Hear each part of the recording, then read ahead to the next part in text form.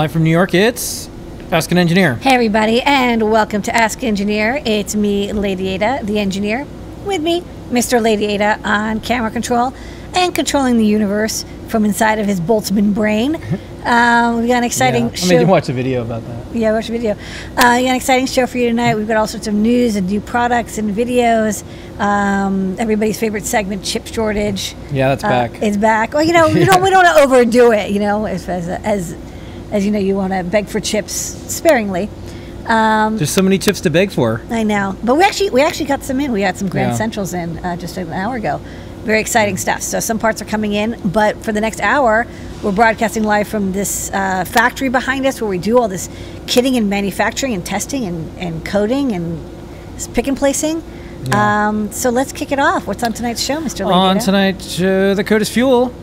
10% off in the Adafruit store all the way up to 11:59 p.m. tonight. Use it or lose it. You also get free stuff. We'll talk about that in a bit. We have a bunch of Adafruit live shows. We'll talk about that and more, including show and tell. We got some time travel, little updates, news, and more things that are going around in the world of makers, hackers, artists, and engineers. We've got everyone's favorite segment. It's back, and it's never kind of gone away, and who knows when we're going to stop doing this. This week, chip shortages, TDK, and Vincennes. From the mailbag, we read your letters that you sent in. We got some advanced manufacturing made in New York City footage. And I'm going to make an announcement. I'll even say it now. We're done doing time lapses of the Disney building across the street. Just done, okay? So you can do some 3D printing. Go watch the last 2 years of videos.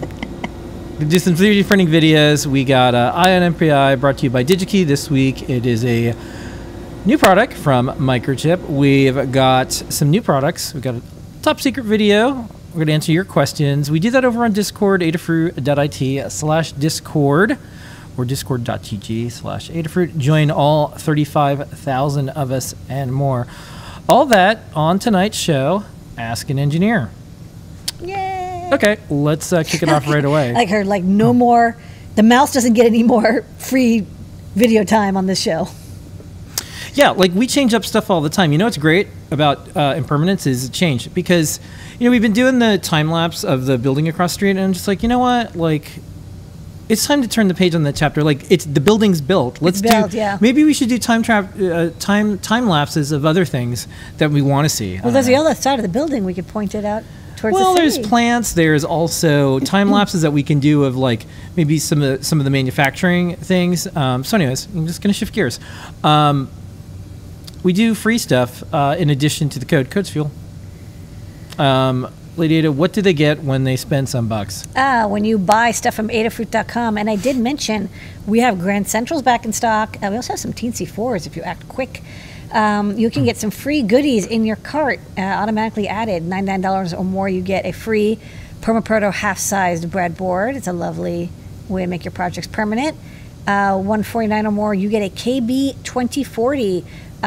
This all-in-one microcontroller board is adorable. Features the RP2040, 8 megabytes of flash, a STEMMA QT port, USB-C, and it's castellated, great for all sorts of Arduino or CircuitPython projects.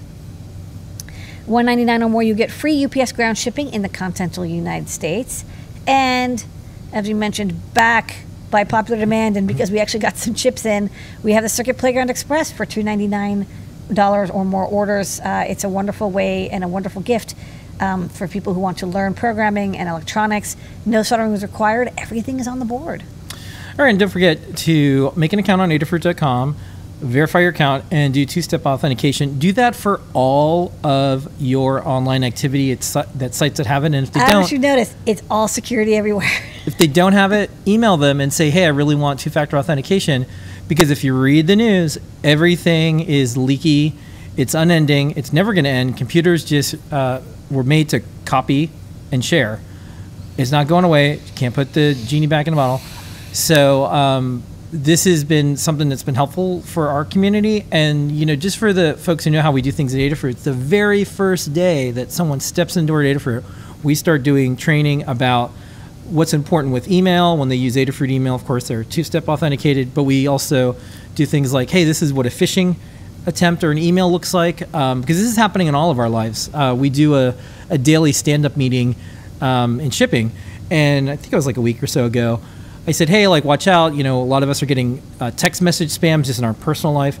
And it's like, log into your, you know, TD bank account. And someone's like, yeah, I got one of those. I have Chase. And then another person said, yeah, I got one to log into your Chase account, but I'm, you know, I don't even use Chase Bank. So this is happening everywhere. And there's probably no way to ever stop it. So all you can do is continually educate and make people feel like it's safe to talk about how all these computers and things are out there and how they can be used or misused, and phones are now a supercomputer in our pocket.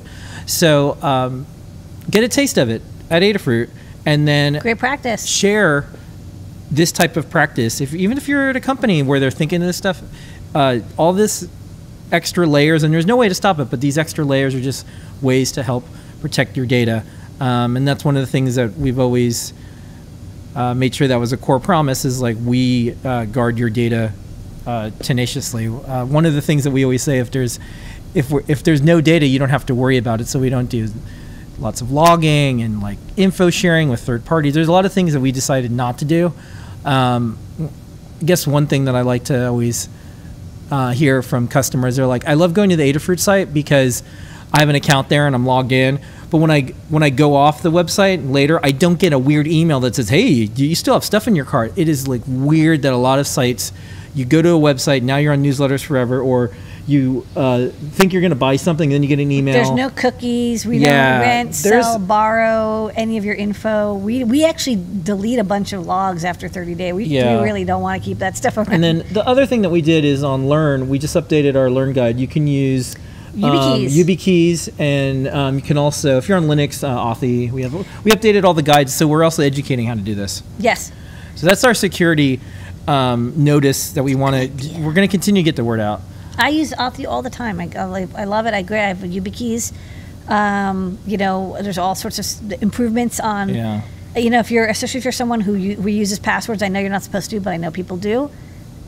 Two-factor is going to help you. Yeah, and I'll just say this, so maybe I can send it over.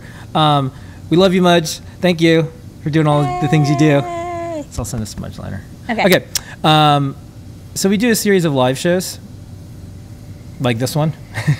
Oh yeah, this is live. Yeah, it's live. Special thanks to Noah and Pedro, who did the show and tell. Make sure you watch it on any of our streaming platforms. JP's doing the one next week, and then I think we're going to be doing the one after, but we'll see. Disc of Lady Ada, we do that show every week. Lady Ada, what was on the desk this week? And I remembered to do this again. Oh, what? It's going to stop, so you got. Oh, okay. That's fine. Do you remember what you're talking about? No, I remember what we talked about. So we actually did a lot of light sensors.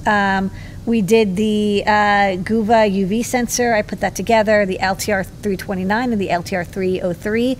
And we actually ended up going out to a park and testing out the UV sensor outdoors as well, because it's hard to test UV sensors indoors. Lamps don't usually trigger off a really good UV sensor.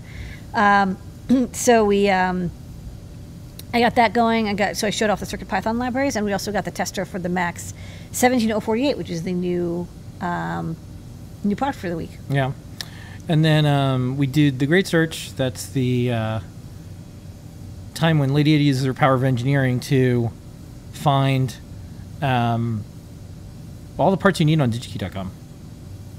Okay. So this week, yet another part that's unavailable, the CCS 811 is a very popular gas sensor from ScioSense, I think, and we looked to find a alternative, and we found a couple of good options. Okay. And then JP's product pick of the week, that is Tuesdays. A little bit of a programming note, though. Thursday, JP's off, so you won't see JP's workshop, but we do have a product pick highlight of the week this week. It's the PCF8574. It is a GPIO expander that runs over I2C with two convenient Stemma QT connectors on it. And this allows you to add up to 8 digital inputs or outputs. So you can use these as current syncing LEDs, or you can use them as inputs for buttons and switches. I'm essentially running each button to a ground rail, and that ground rail goes to this negative input or ground on the PCF8574. And then each of these, they're labeled pin 0 through 7, run to the other side of each of these switches. As I press buttons on my button board here, I am turning on and off a little print statement here. It is the PC-F8574 GPIO expander with STEMMA QT. And on Fridays, we do Deep Dive with Tim. Tune in, 2 p.m. There was a Pacific, 5 p.m. Eastern. There was a big ol' series of videos that we did last week. We'll talk about the CircuitPython Day. And the guide is coming out from Tim, and he's been showing off how he built the guide in the video. So if you're interested in deep dives on graphics and game programming with CircuitPython and Python, check these videos out. Okay, time travel.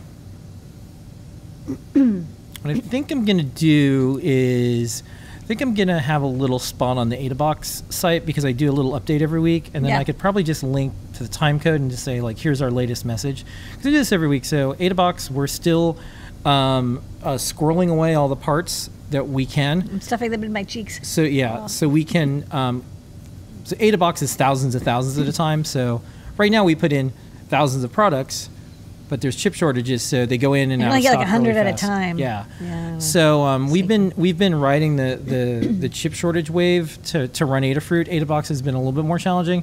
So we went from maybe we could do winter, maybe we could do spring. We're in summer. I think this is going to be autumn edition. We'll see. But the challenge that we have, and I think that's why I'm going to put this on the site, is we don't want to send you an email for no good reason and say, hi, there's no updates. But we also want to make sure you're updated. So people email us and they're like, is there any updates? And we're like, no updates. We don't charge the credit cards or anything until we ship, so it doesn't matter how long it lasts. We have a huge waiting list for people to get on. So if folks are coming going off AdaBox, that's fine. But as of right now, no new updates.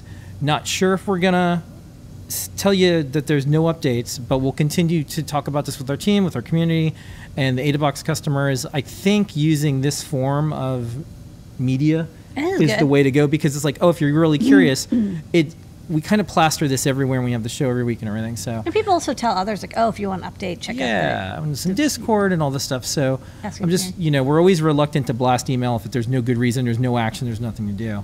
But we'll do that too, if needed. Adafruit I/O update. So what's new? Lots of updates. Yeah, lots of updates. So I/O now has more beautiful components. You can configure them on-off boring. Well, now you can put custom labels.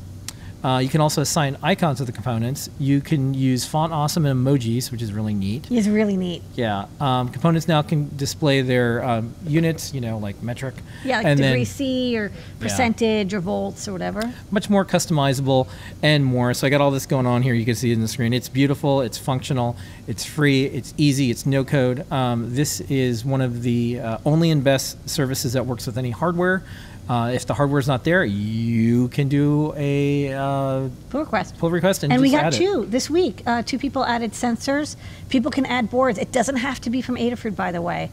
It can be from any vendor. We take pull requests for sensors or boards from anybody. We support multiple other vendors' boards where it's not locked in, and we're going to be adding more and more. Right now, it's just we have the hardware on hand, so we know for sure it works with our stuff. But we're really excited to see more and more people submitting pull requests to adding new sensors, I2C sensors, and now you can add digital and analog sensors as well, custom sensors. You just need a photo, edit a little bit of JSON, and submit it. Yeah. I was thinking about how we've been doing a lot of stuff with Learn and Adafruit I/O and our store over the years, and how we have a weekly show. So, but I also been thinking about how I've used some other, Internet of Things services, and they've gone out of business, or I've used them, and all of a sudden they say, no, you can only use our hardware, or you can only use this hardware, or you have to pay for this type of service and stuff. We have a pro version, plus version of Adafruit I/O, please support it. But we're not going to ever do that. We're not going to force you to use just get more. Only our hardware. Yeah. Because it doesn't seem to make sense with how Internet of Things stuff should work. So, on one hand, there's endless gigs of videos of us doing these shows every week. On the other hand, I'm going to use that for future-proofing ourselves. So, I'm just noticing a lot of the websites out there are starting to change their terms of service and do things. They're like, by the way, you can only use this device. And oh, like, you know how there was a free tier where there's not a free tier anymore. And I feel like there should be ways to support these services and sites, but I don't, it feels like a rug pull. Well, as we they say in we biz. don't sell hardware like a lot of IoT companies. They sell their hardware at cost or below cost to try to make money on subscriptions. And Yeah, we're we not don't a- have VCs, and so there's nobody calling us every night saying, "Where's your subscription model?" Why aren't you pivoting to coin? Well, there's Fintech. we don't need any kind of blockchain. Where subscription revenue, we make money. Yeah. If you go pro, we just give you more feeds, but that's because it does cost more to run the service if you're using Yeah. a lot of feeds. And it's been working out. We've managed But to people just buy build a hardware. business and a company, and also have things like ISO. Yeah. Anyways, I wanted to mention that because it's rare and unique, and I have to remember to talk about this more, because with Adafruit, it's kind of just assumed, but it's very different out there. This is different than the rest of the world. Oh, and if you guys have other requests for components or things, there's a place you can submit an issue. If you don't know how to do a PR first, we can help you. We have a guide on also how to add components. But if you have a component that we sell that you want added, put in a issue request. And if and when we add it or somebody else does, you'll get notified. Yeah. Okay, it's everybody's favorite segment. It's the chip shortage. It's the chip shortage. Every day. In every way.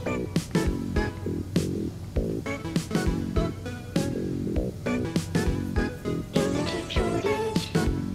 It's the chip shortage. Every day. In every way. It's a chip shortage every day. It's a chip shortage in every way. This week, it's TDK. Lady Oh, Ada, that rhymed. yes.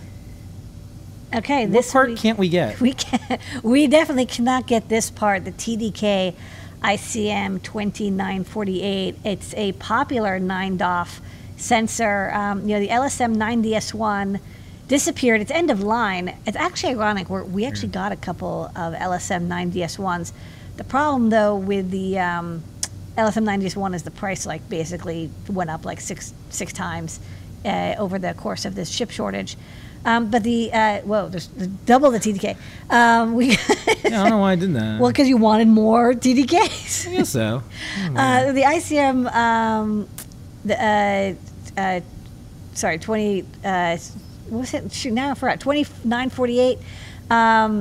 Yeah, it's actually the same company that makes the MPU 6050, and so this was a quite popular sensor because a lot of people, moved from the 6050 to this. So it's a great sensor. It has Fusion built in. If you use their firmware, it's a cool chip. And guess what? We can't get any, Phil. Yeah, so we can't get any of these chips. yeah, so I went to the website. I was like, well, maybe I can find what TDK stands for. You thought maybe you could find it? Yeah, and so what do we use it in? Well, we use it in our ICM breakout, which we have a lot of people waiting for. It's the Stemma QT board. It's a really easy way to add 9DOF sensors to your project. Again, this is a really cool sensor with the accelerometer, gyro, and magnetometer built in. We can't make it. Used by Do children use this to learn? yes. There's people who are making robots that help children and orphans Yeah, and old ladies cross the street safely. yeah. It's also used video game systems, entertainment, things that bring joy, So we went to the DigiKey site because we're like, well, maybe we can find some there. No. Nah. And there's not even, you can't even back order. I mean, you can, but they're like, we don't know when we're going to get it. And we did order, what was the date? I think we have it on the next slide. We ordered 3,000 in December of 2021. And now we're getting told we might not get some until July 2023. Not this July, next July. Or January 2024. Okay, I'm not convinced that this planet will be habitable then. I would like to get these sensors before some apocalypse occurs. Please. Please, Monsieur Mr. TDK. TDK. Please We really send want us. Yeah. Onegaishimasu. Please send us 1,000 or 2,000 So pieces. in the chat, TDK stands for Tokyo Denki Kagaku, Yeah. which translates to Hey, could you please send us some chips? yes, Thanks. unending wave of chip. So I'm going to just play the song again, but yeah, we really need these.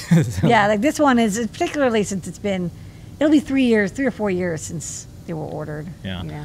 Okay. That's this week's chip shortage. Don't worry, we'll be back with another segment probably next week. It's the chip shortage. It's the chip shortage. Every day. Every way.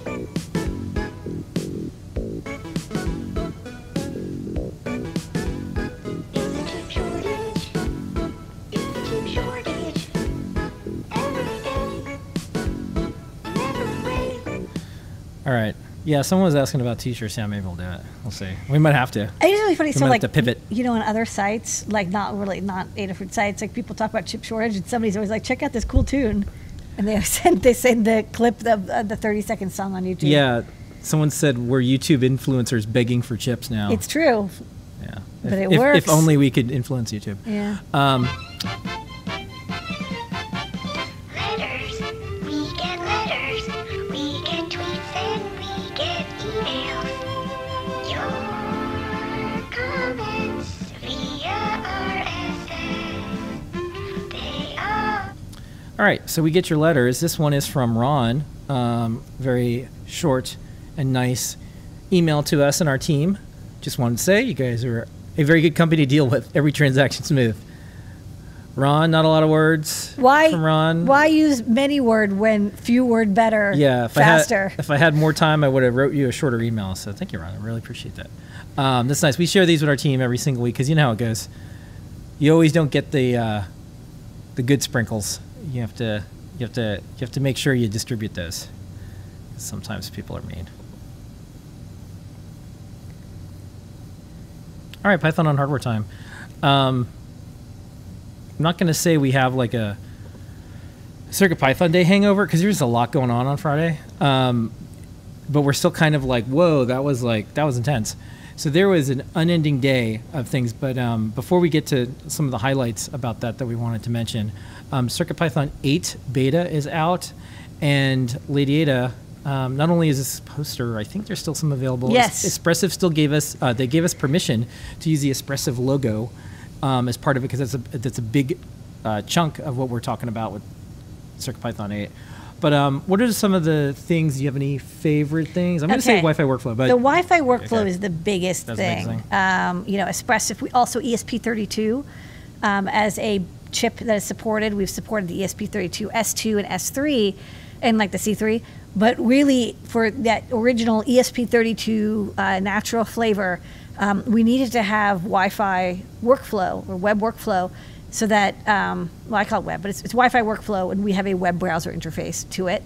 That basically allows you to upload files, to have file editing, to have a REPL access, because we have USB CDC, but we don't have that mass storage for drag and drop. But we're hoping, you know, with the web interface, you can easily upload files, and it'll make it a lot easier for people to use ESP32 with CircuitPython. So it's really exciting. We have a couple boards.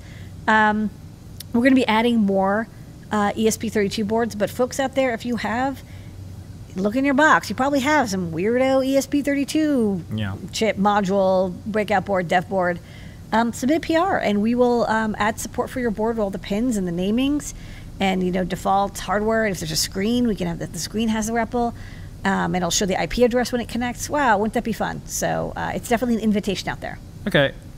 One thing too, there's a new feature, a .env file, so you could put like all the Wi-Fi stuff in instead of like a secrets file. Yeah. I think that's neat because if you're like old school and there was like remember like window .ini files. Yeah. It's kind of like that. It's Yeah, cool. it's apparently a standard, a C Pythonism that Yeah. we're using, and we have a tutorial also how to get started with the ESP32. So if you're, you can actually use honestly our Feather definition. It'll probably work for a lot of boards Yeah. because a lot of people use the Room module, but it's just the pin names might not be like LED. So if you think about it, what's the future with a lot of microcontrollers? Well, they're probably going to be Bluetooth, Wi-Fi. They'll probably do things with batteries and screens, things like e-ink. And they'll probably have a scripting language like Python. And that's what we have with CircuitPython. Yeah. And the .env stuff, you're going to need to put things like Bluetooth values, names, and stuff like that. You'll need to put Wi-Fi passwords, credentials, and stuff. Credentials, yeah. And so that's really powerful that you could do that just by plugging in, shows up a USB drive, could do that. And now you're doing this like it's like a full-on little computer on the internet. Okay, so CircuitPython Day, we're calling it a success. Thank you so much, the entire team. Special hug report to Kattni, who helped coordinate a lot of it. So all the videos are on our YouTube. You can check out the CircuitPython Day introduction, celebrating coding community, CircuitPython Day panel discussion, the development sprint intro video, the CircuitPython project build with Maker Melissa, the special edition CircuitPython theme show and tell, the CircuitPython Day preview, the CircuitPython Day chat with Kattni, Jeff, and Dan, and Foamy Guy CircuitPython Day game jam stream. And then there was also an additional one, reimagining IoT deployments with CircuitPython, and that was from Blues Wireless. So it was a day. You can watch all the stuff. All the videos are up, and there's still more going on. And we'll probably have, I think there's going to be some like office hour sprints coming up that the team's doing. People love them, yeah. Yeah, Timmy and Tetrick are doing. And then check out the rest of the newsletter. We have CircuitPython Target support. Yes, for which the is really RP exciting. A 2040. lot of people wanted, and thank you to Mark for adding that PR. It was a community contribution, but it's really handy. You could check out the latest CircuitPython show. Brent was interviewed there. And then just like the unending projects. I really like this. This is kind of nice. What is is it from a movie or something? Yeah, it's from Little Raccoon. Okay, there's a raccoon. And then Scientific CircuitPython. That was one of the talks. That was from Twitter. And then just, unending projects and more all made. Taught about a really neat 3D printed case for this Raspberry Pi Pico step sequencer and programmed CircuitPython. It's kind of amazing to see this project go from like a tweet, like sketch, and then like real and then playing stuff. And like look at it. Like, Oh, it looks so cool. that's something you can make.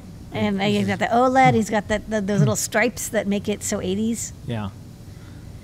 Cool. And so join the fun. You can get this delivered to your inbox every single week. Go to Adafruit Daily. And speaking of how we do things, AdafruitDaily.com is a completely separate site. It has nothing to do with your store account at all whatsoever. We call it AdafruitDaily.com. And that's so you know that this is just for newsletters. There's no spam. There's no ads. There's no nothing. There's no sponsorship on newsletters. It's just newsletters. And you can subscribe and unsubscribe anytime, or you can also read on the website like I just showed. I and do. that is this week's Python hardware. Thank you, Blinka. Yeah. All right. We're an open source hardware company. We have 2,717 guides. And we do a bunch of open source. Yeah. This week on the big board, Okay, we had a bunch of have new a lot. and updated guides. But some of Yeah. these updated guides were really updated. So, first off, we updated the two-factor authentication guide. It now talks about YubiKeys, and I think we also added a page on Linux. And if not, we're going to add that. The how to set up a Raspberry Pi for a Wi-Fi access point. You can see it's using the original Pi 1. Paint Your Dragon went through and completely cleared it out and redid the whole thing. We published the CircuitPython on ESP32 Quick Start. That's a new guide by Carter. That I chipped in a little bit too. Like we said, CircuitPython 8 now has ESP32 support for the original, not S2, not S3, not C3, ESP32. And if you want to get started, we show you how to set up your Wi-Fi credentials, connect over the Wi-Fi workflow. We're also working on getting Thonny working, and we're going to update this guide with all the latest, but you can get started now. And then we also have a new guide, the ESP32S3 TFT Feather. Thank you, Kattni, for writing it up. Arduino and CircuitPython support all the files. It's basically the ESP32 TFT Feather, but with a different module. But still, the downloads are all updated and corrected now. Liz capped off an amazing month of, 3 months of Raspberry Pi Azure IoT project with CircuitPython, starting with making a little temperature humidity sensor that just sends data to the cloud, to now how you can have 3 or 4 devices and you can have a hub and it's on a Raspberry Pi with Python and it's displaying your status and check-in and your billing costs. So it's a really powerful project that pulls together the previous few projects to really show how easy it is to make industrial grade, enterprise grade IoT with CircuitPython, Python, and Microsoft Azure. And thanks to Microsoft for sponsoring these guides, and we love doing them. JP updated the flying faders guide, the motorized fader guide, to now have Arduino support. I had CircuitPython before, but now it's Arduino-fied. And Jepler updated the camera images for CircuitPython guide. We refactored the library in 8 to use the ESP32 camera module, which is going to be much more supported than our kind of hand cobbled together version. And we're also adding ESP32 support, again, not S2 or S3. S2 and S3 are supported. We're now adding the original. Okay. More guides ahead. We're on our way to 2800. Okay. It's time for some factory footage.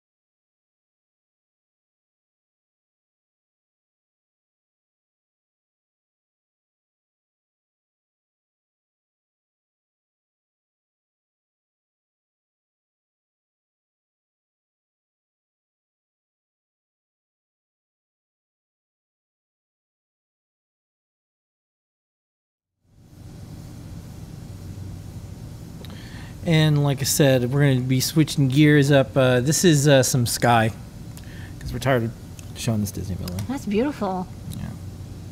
So we'll have, I think we're just going to do some fun, weird time lapses, because enough is enough with that building. 3D printing.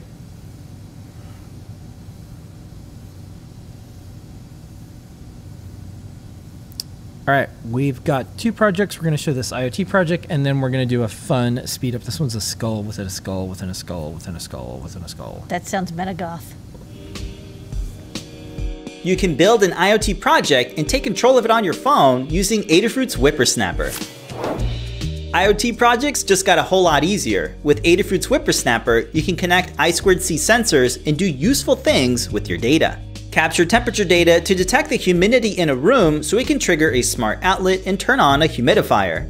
Adafruit's QT Py ESP32S2 is a small yet powerful IoT dev board that works great with Whippersnapper. Whippersnapper is Adafruit's no-code solution for making IoT projects with support for dozens of Wi-Fi enabled dev boards. Dozens of IoT dev boards are supported and can be easily configured without having to install software or write any code. Now with support for Adafruit's StemmaQT sensors, you can daisy-chain multiple boards together for a plug-and-play experience. With dozens of StemmaQT sensors, you can detect light, temperature, humidity, pressure, and the air quality, just to name a few. You can 3D print a snap-fit case to house your sensors and use the mounting holes to secure everything together. Make it portable with a USB battery bank and start plotting your data on the go. Setting up Whippersnapper has gotten even better. Start by choosing your dev board or just type it in the search box. There's lots of new ESP32 based boards to choose from. Access your boards in the new devices page and quickly see their status and firmware. You can even update them by clicking on the update firmware link. Updating your devices now features an easy to follow wizard that walks you through each step. Just follow along to download the firmware and install it by dragging and dropping it onto your board. Add your Wi-Fi credentials to automatically generate the secrets JSON file needed for connecting your board to your network. Upload it to your dev board just like dragging and dropping a file to a USB flash drive. The LEDs on your device uses different colors to indicate their status so you can easily tell what's going on.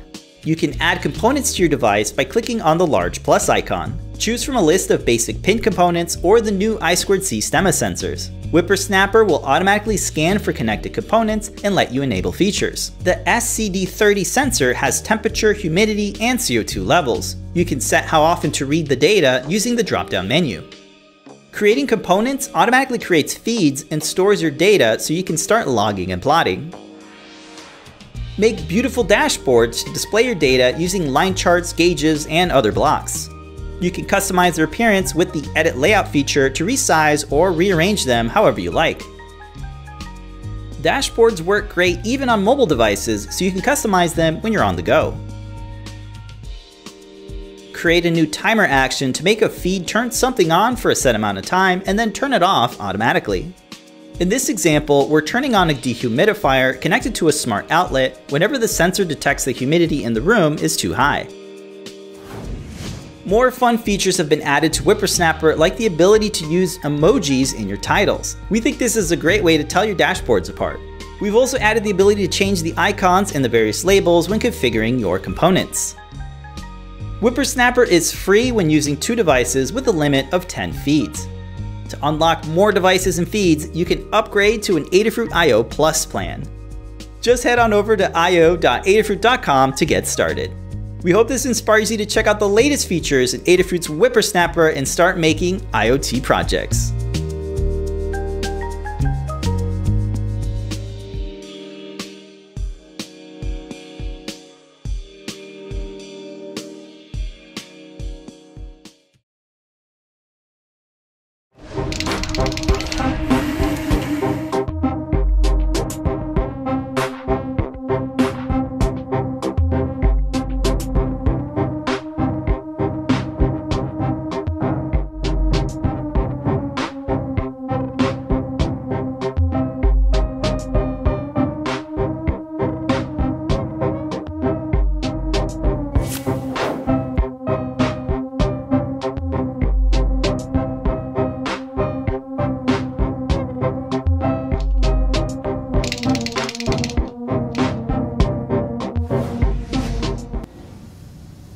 And tune in every Wednesday at 11 a.m. to learn all this stuff on 3D Hangouts, the longest running 3D printing live show in the known universe. All right, Lady. You know, a little bit of a note here, a little hug report, a couple of things. People really are digging WipperSnapper and Adafruit IO. Feedback, though, it's getting easier and easier every day. Uh-oh. I'm so sorry. You're going to save so much time. Yeah, the experts, the cranky pants who want you to cut your teeth on things. You got to learn the hard way. Yeah. No, you don't, actually. Well, that's what I like. It's like we have, like, you know, we have these tutorials for Azure, like this extremely powerful cloud that does a ton of stuff, and WipperSnapper, which is plug and play. You know, it's like you can, there's space for both. Yeah. I wanted something that basically like school kids could use. Like you could just plug in some sensors, you type in a few things to get your Wi-Fi set up, and then your data's logged. You can track data. Like, it's so cool. Yeah. So, thank you. All right, let's do some Eye on MPI. Eye on MPI.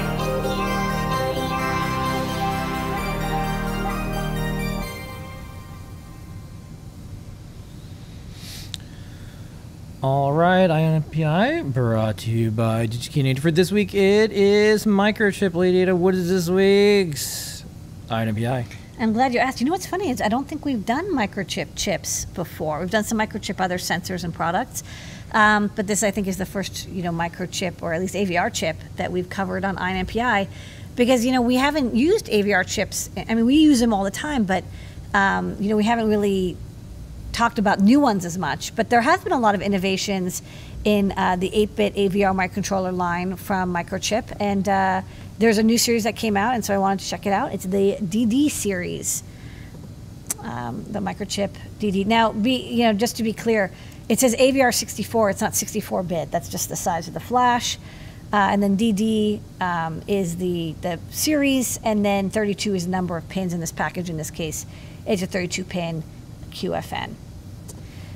So what is this? It's an 8-bit micro. So if you're used to AVR microcontrollers like the Atmega or ATtiny or Atmega 328, this will be familiar. They run up to 64 megahertz, and again, it's one instruction per clock cycle. Some of them aren't, but many of them are, including a hardware multiply, which is a 2-cycle hardware multiplier. Runs at 24 megahertz, 1632, 64K of flash, 248K of RAM, the bigger, the more expensive, etc. And of course, there's EEPROM. There's also NVRAM, and they come in all sorts of different packages from 14 to 32 pin, including a 28 DIP, which is like quite brave of them to come up with a DIP chip of a new microcontroller these days. But if you're used to using RISC chipsets like RISC-V or ARM Cortex, you might be like, well, why would I want to go backwards to an AVR 8-bit? Well, one thing is simplicity. I mean, like, there was nothing as easy as controlling an AVR. You could really just put in register commands. You didn't have to worry about locking the bus or like muxing this or like this controller affected that. I mean, it's very simple.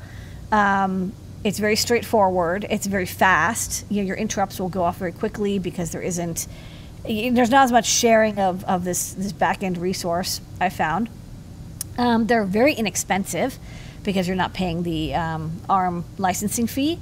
And there's actually a surprising, a lot of people, they only move to maybe a 32-bit processor, not because they need literally the amount of speed or the number of bits in a multiply or add, but because they need all the peripherals. But there's some really cool peripherals.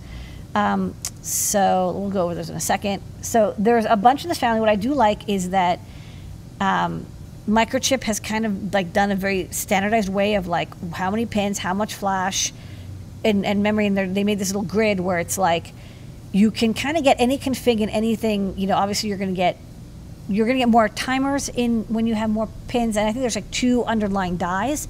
But basically, you pick your number of pins, then you pick the amount of flash, and you're mostly paying for flash memory, and the SRAM increases with it as well. So there's a range. Not all of them are in stock right now or released right now. So these are, the families basically. You double the flash, you double the RAM. EEPROM stays the same, and the NVM memory stays the same. Okay, so on to the peripherals. So here's some cool things. So one, it's running at 24 megahertz, which is a little faster than the standard like 16 or 8 that I'm used to, but it's got 5 timers, 4 16-bit timers and a 12-bit timer.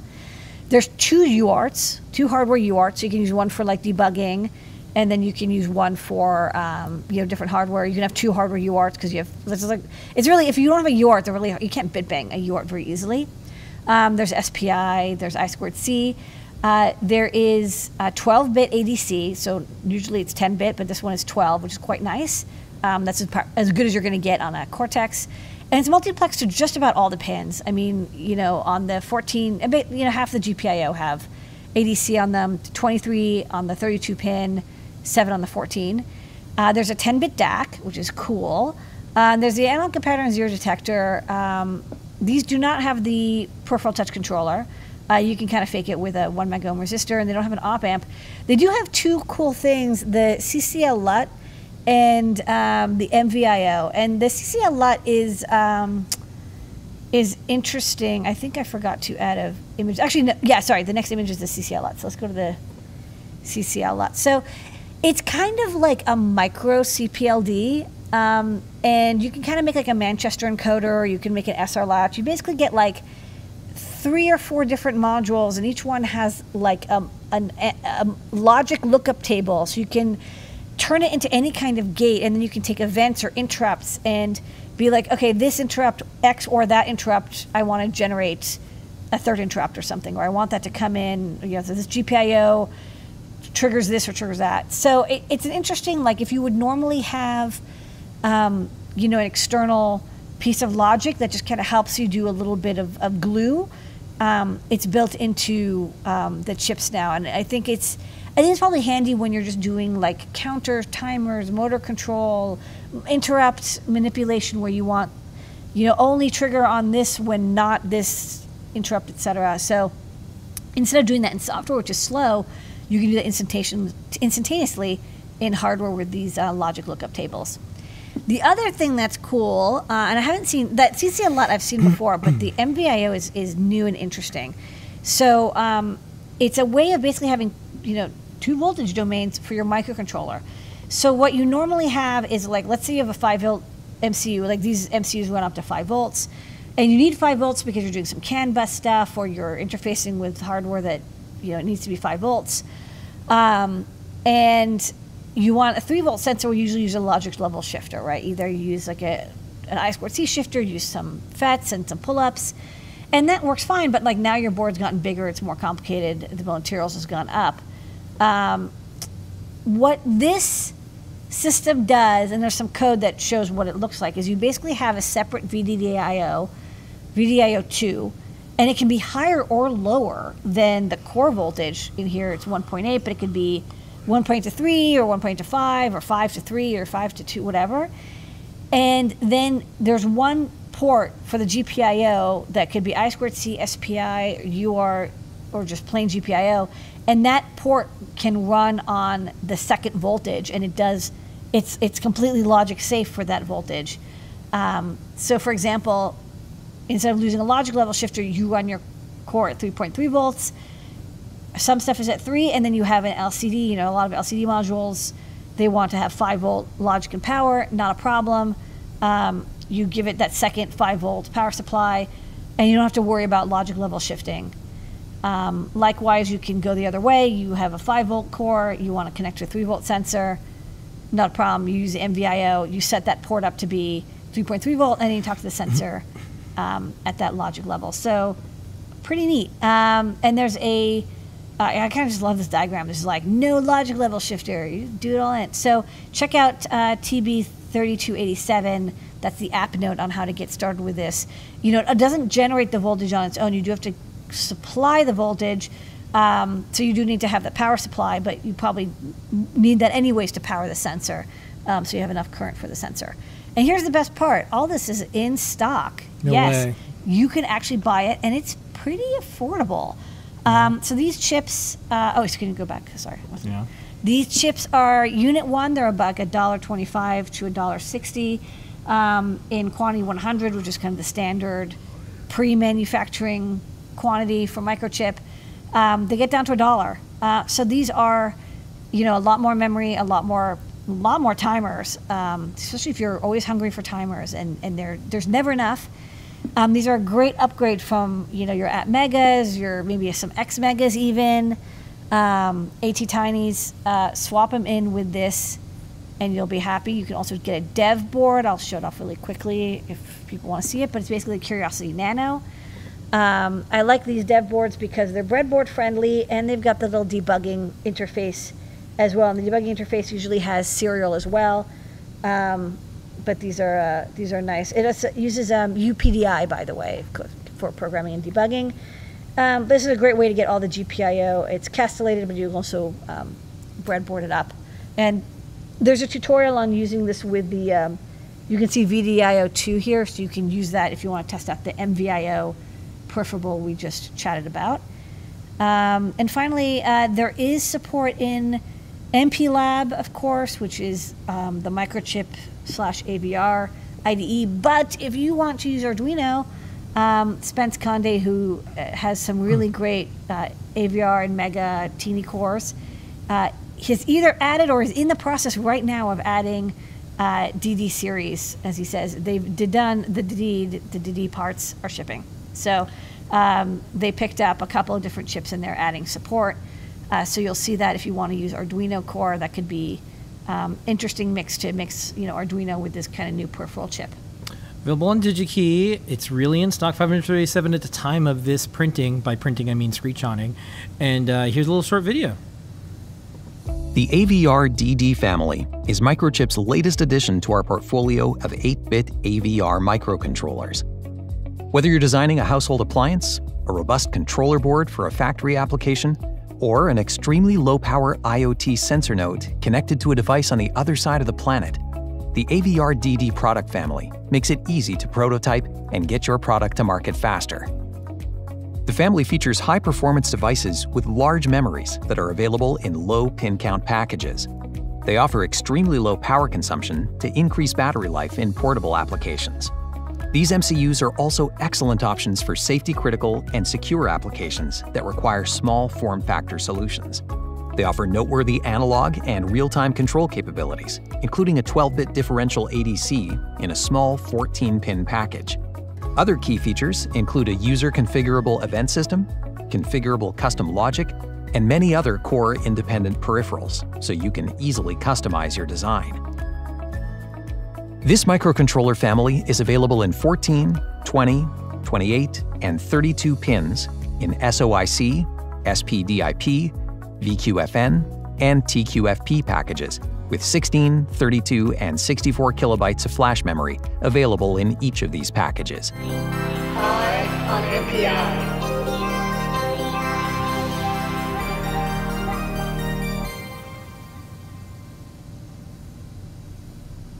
All right. Thank you in the chat. You know, sometimes folks kind of say exactly the thing that you're thinking of, but they just crystallize it better. So Guy in the chat says, well, that helps with my what else to add to DigiKey cart problem. That's that's why we do these, because it's like you're checking out and you're like, well, you know, if you have a free shipping tier, if there's all these, whatever you're doing on the DigiKey site, if you're like, well, I may as well. That's why we do IMPI, because it works. And it's interesting. We were talking, you know, with the with the audio muted, but we were saying is like some weeks we're like, oh, let's do an NPI, and some weeks we're looking at some of the new products, we're like, oh, maybe not, and it's like, wow, this is actually pretty interesting. Like, this is a really neat. Yeah, so they don't, as I mentioned, they don't have the DIP in stock yet, but they do have I think the SOIC is in stock, so it's big enough you can solder it onto one of our breakout boards and get started. Or again, I do recommend the Curiosity Nano. It's like $20 or so. But it kind of has everything, and you can get started with it, and you don't have to worry about, like, you know, how to wire the crystal or like the power supplies. But it's interesting. I mean, like, I think it's cool that they're continuing to innovate in this like 8-bit AVR land. Like, I know that everyone's kind of moved on, and they're like RP2040 or like Raspberry, you know, Pi or RISC-V or ESP32, but it's like there's actually still a lot going on in 8-bit. Okay, quick question before we do new products. Mm-hmm. Could that microchip CPU be as a Seesaw type board on a future Adafruit board? It could be, especially since it's got, you know, the DAC and maybe this CCL LUT and the NVIO. Right now, of course, it's a very new chip. I wouldn't like gut everything to start over, but it's very affordable. You know, it's $1 each, and it's probably going to get less expensive. You know, it's going to get cheaper as time goes on. So definitely, you know, there's a couple different series of the DA series. And then this DD series, but they're taking the new peripherals from that they're designing, and they're adding them back into from the ARM Cortex land back into the AVRs. I think that's kind of neat. Don't forget the code's fuel. Let's do some new products.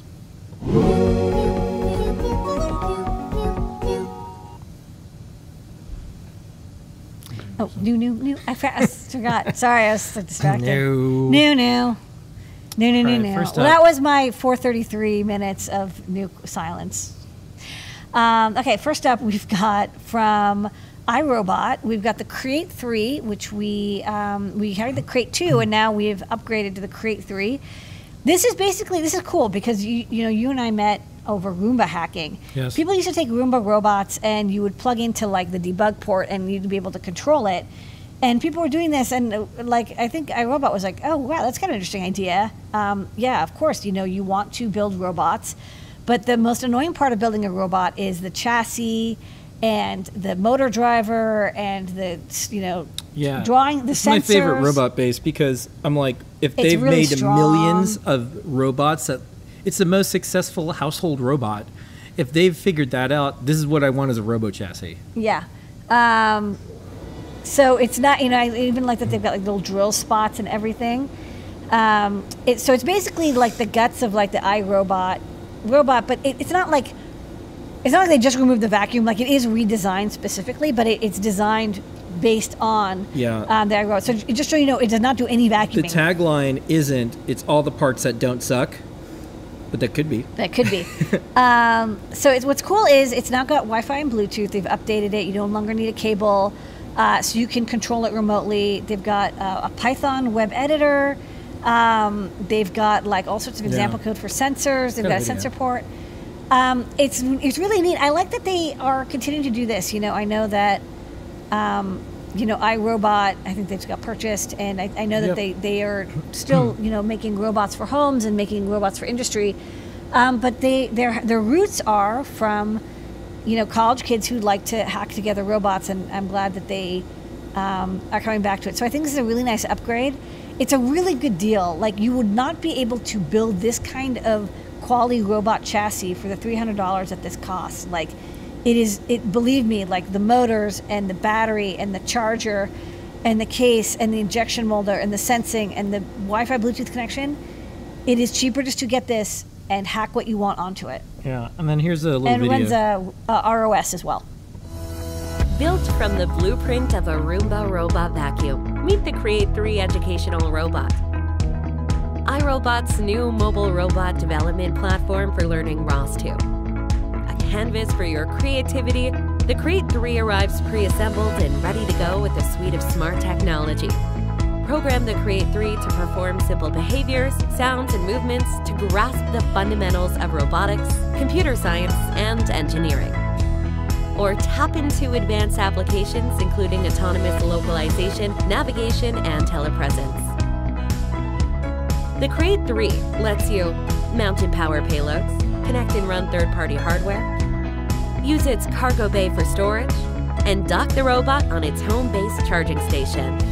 As a connected robot, you can talk to the Create 3 in multiple ways and choose between running ROS 2, the iRobot coding app, or iRobot Education's Python web playground. Looking for ways to get started? Explore the iRobot Education Learning Library for basic tutorials and sample projects. Or check out the 3D simulation of the Create 3 using Ignition Gazebo or the iRobot coding app for increased access to robotics education and research. What will you create? Next up, by popular request, we have another PIR sensor. This is a mini all-in-one PIR sensor that is, PCB or breadboard compatible. PIR sensors are great for detecting small animals or humans, basically warm things that reflect IR radiation. So these work about 5 meters away. We've carried like the standard 4-pin version for quite a bit, where it's like power, ground, delay time and output. This one has an output enable pin and also adds a sensitivity pin, so you can adjust how sensitive it is.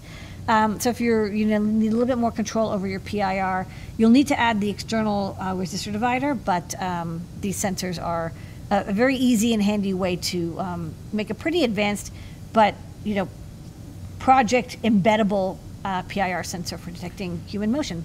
And the star of the show tonight, besides you, Lady Ada, our team, our customers, our community, and all the people who come together to show and share all the important things in the world of technology that you build yourself.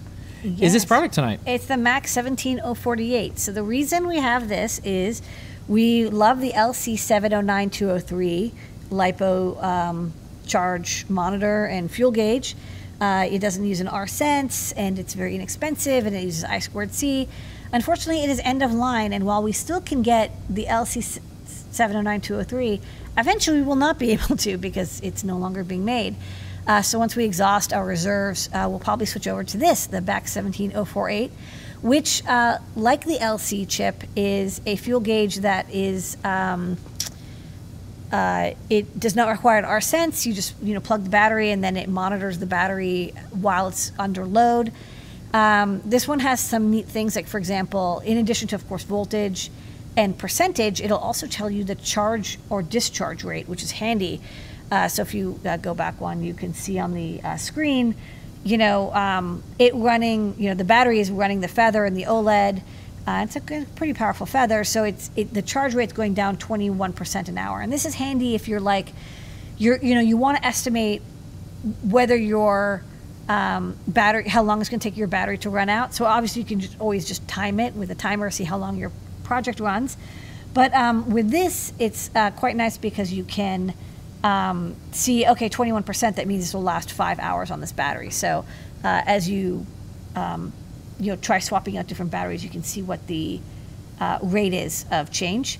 It also has a lot of low power modes and alert modes. It has an interrupt output. If you want to be interrupted when the charge rate goes above or below a certain amount, the voltage percentage goes above or below a certain amount. And it's controllable over I2C. So we've got Arduino and CircuitPython/Python code available for it. And that's new products.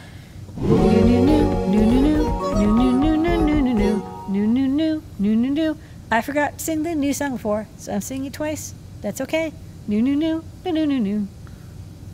Well, you're a scientist. That time doesn't matter in a lot of formulas. No. It doesn't have to move forward the arrow of time. You can use it. It can go either way.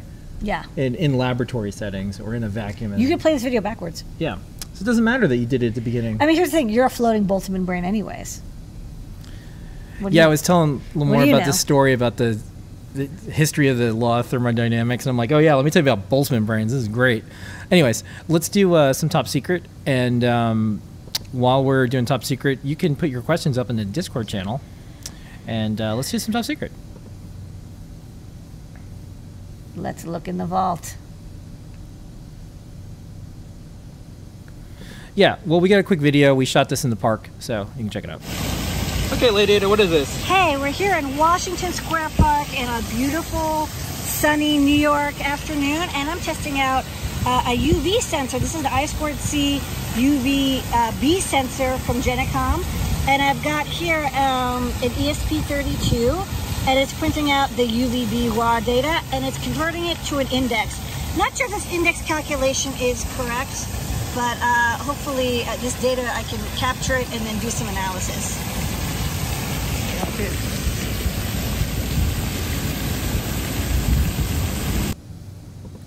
That's top secret this week. We're gonna roll right into questions. Okay, I have a couple lined up. We answered the microchip one. That's done. Sweet. About the seesaw thing. Okay, is it better behaved on I2C than the LC709 203F? I don't know whether is it referring to? I think it's a new product because think it's so, too. similar. I think so, but it's hard to know if there's any weird exceptions. The LC709 does require quite a bit of clock stretching, and some platform, a lot of platforms are okay with it, but not all platforms are. I haven't measured the clock stretch. The fact of the matter is, like, the boards I would be using this with support clock stretch, and I haven't had any problems with them. I did not try this on a Raspberry Pi yet, which is usually the pickiest because it doesn't have hardware support for clock stretch. Which is another reason why I3C is removing clock stretch support. I totally know those feels.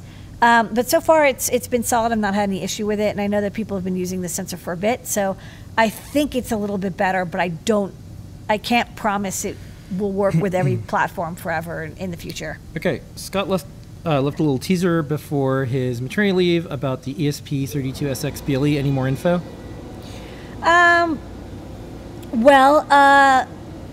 The reason we don't have BLE yet is, we want to integrate Nimble support. It's not easy. It's not trivial. It's not coming anytime soon, but it's something that we will eventually attack. Okay, question on the LC709 203F. There's a few battery volume examples. Curious how different it would be to add some other battery sizes like 200. The Max 17 doesn't, they do have like some pre-programmed table, and you can contact Maxim. I'll say, to be honest, you don't really need to use the pack size thing. It helps a little bit, but it's the batteries pretty much act the same no matter what. So you just want to get for the LC get close. For the Maxim, it doesn't seem to care. Okay, and then this one, someone on YouTube have asked the Curiosity board header holes are not a line. I think it's an innovation from SparkFun. Yes, that's recorded here it's not aligned. to help hold inline headers in place for soldering. Yeah, it or, pinches them. Or have enough friction to make good electrical contact. I will say I don't use it. It's like it's a stagger header. I don't use it, and I probably should. I just never did. But it doesn't look like they're even, but they do work in a breadboard, and it basically holds the pins. I would not trust it instead of soldering, but it's probably going to be easier to solder and keep the pad straight. Okay. How much stuff will the i3C break that uses Adafruit I2C clock stretching? Well, i3C does not, well, when we covered it last couple of months ago, it does not appear to support clock stretch, so it will not support clock stretch. However, i3C is still, like, not here yet. It's very, very, very early. I haven't seen any microcontrollers that support it, probably only, like, processor chips, because they want that inline interrupt and the readdressing.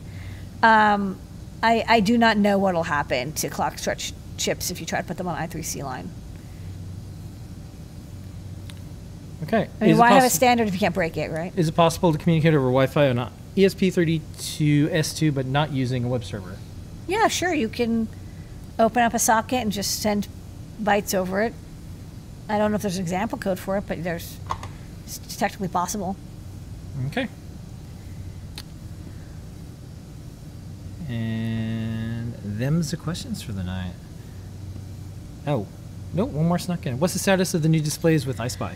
So here's the deal. I got to redo like all of the displays, which I'm like not super excited about. But yeah, I have to redo a lot. I did just send out a board that's a little iSpy breakup. Basically, like, so I was doing it, and then like a lot of shit changed, and I just approved all new samples of the TFTs. And they're all compatible, but I have to change some things, and I have to like redesign a bunch of boards, and so I'm going to add iSpy connectors. So like it's happening. It's just like happening with a slight delay. But then again, time does not exist, so it's fine. All right, that's our show for tonight. Yeah. Thank you, everybody. Code is Fuel. Special thanks to Zay, who's behind the scenes in our Slack channel, doing stuff and more. This has been an Adafruit production. Thank you so much, everyone, for joining us tonight. We very much appreciate it. We'll see you all during the week. We have lots of new surprises, new products, new guides, new everything, and more. Thank you so much for being a cool, great place where lots of people can come together. The world needs more of this. We'll help lead the way together. Here is your moment of Zener. Thanks, everybody.